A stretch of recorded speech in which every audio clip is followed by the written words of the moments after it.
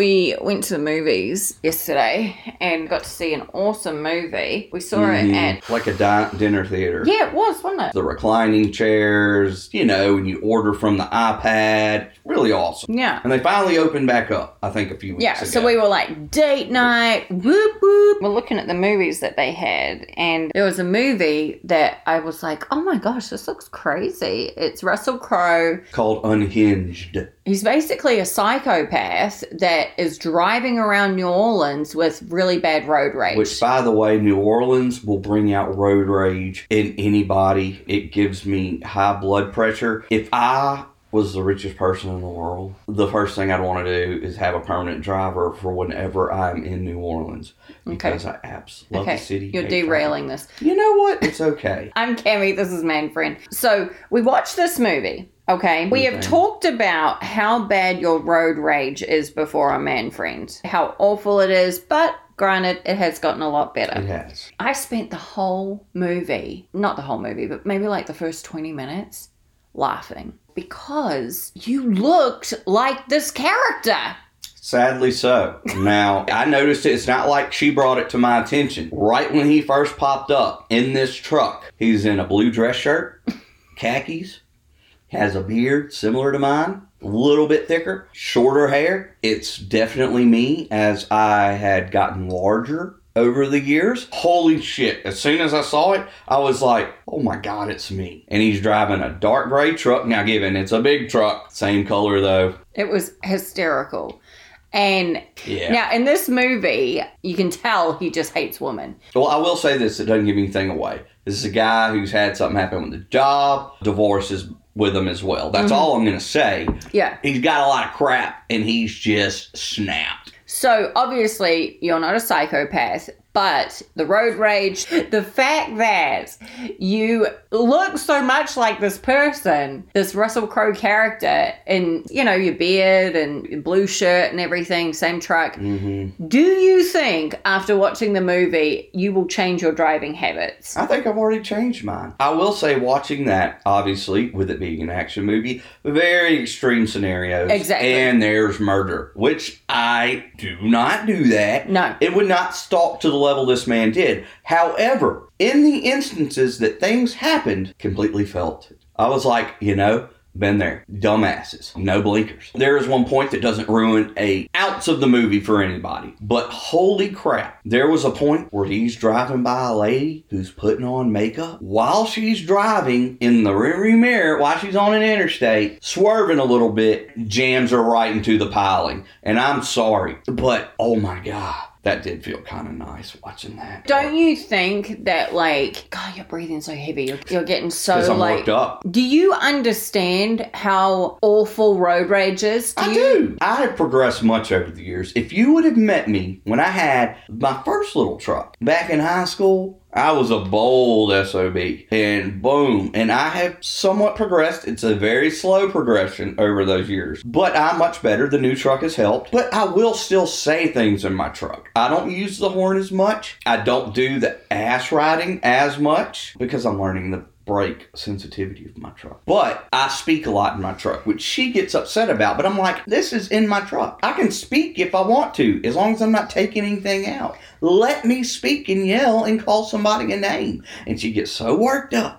And then it gets me worked up. I'm like, if you would just listen to me say, look at that son of a bitch, just did that, and just let it go, then life would be good. But then you're like, I don't believe you should have done that. And then I don't like it. But it comes from such a place of like a kettle boiling. It is my teapot. But that's so dangerous. But I don't take it out. I can still cuss.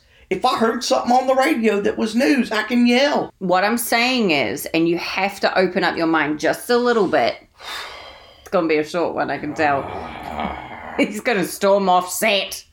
No, what I'm saying is even though you have your reasons that you think are justified in your head, the fact that you get behind a wheel and think it's okay to let that rage out, that's the problem. I can let it out yelling it. If I'm listening to a football game, I can yell it out. Why don't you get on to me when I'm talking about another team? You got blinkers in a car for a reason. use the sons of bitches. You're supposed to watch the road. We all use our phone a little bit. Put it to the side. When you're at the front of a damn line and it goes green, effing go. When you're going to cross over lanes, I get that. Use blinkers and don't just cut people off. If you do that, you got shit coming. And one day, chickens are going to come home to roost, and it's going to be your damn fault. Just saying. There's a lot of but that's what I'm saying, though. You're so angry about this. Let me be angry. What's so damn wrong with me being angry? Because you're behind the wheel. Am I doing something with it? One of these days, like, this is just you driving normally, right? What about if you have a bad day? Okay. And then you get behind the wheel. Okay. And then this is where you let it out. And then you have a moment where you do something that is really, really wrong. That could be any day of the week, even if I'm not a road rage person. I'm telling you now, for one, I tell people I don't want to hurt my damn truck, especially my new truck. But I can yell inside the son of a bitch. I'll let you have that. You know what? You're all like a little angel. I'm such a good driver. And you are.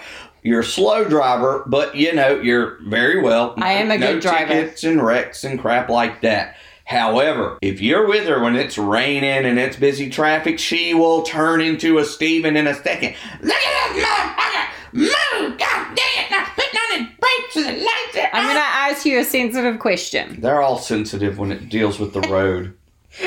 Do you think your misogynistic sides shows when you're behind the wheel? I think all of the stereotypes in my head show. Okay.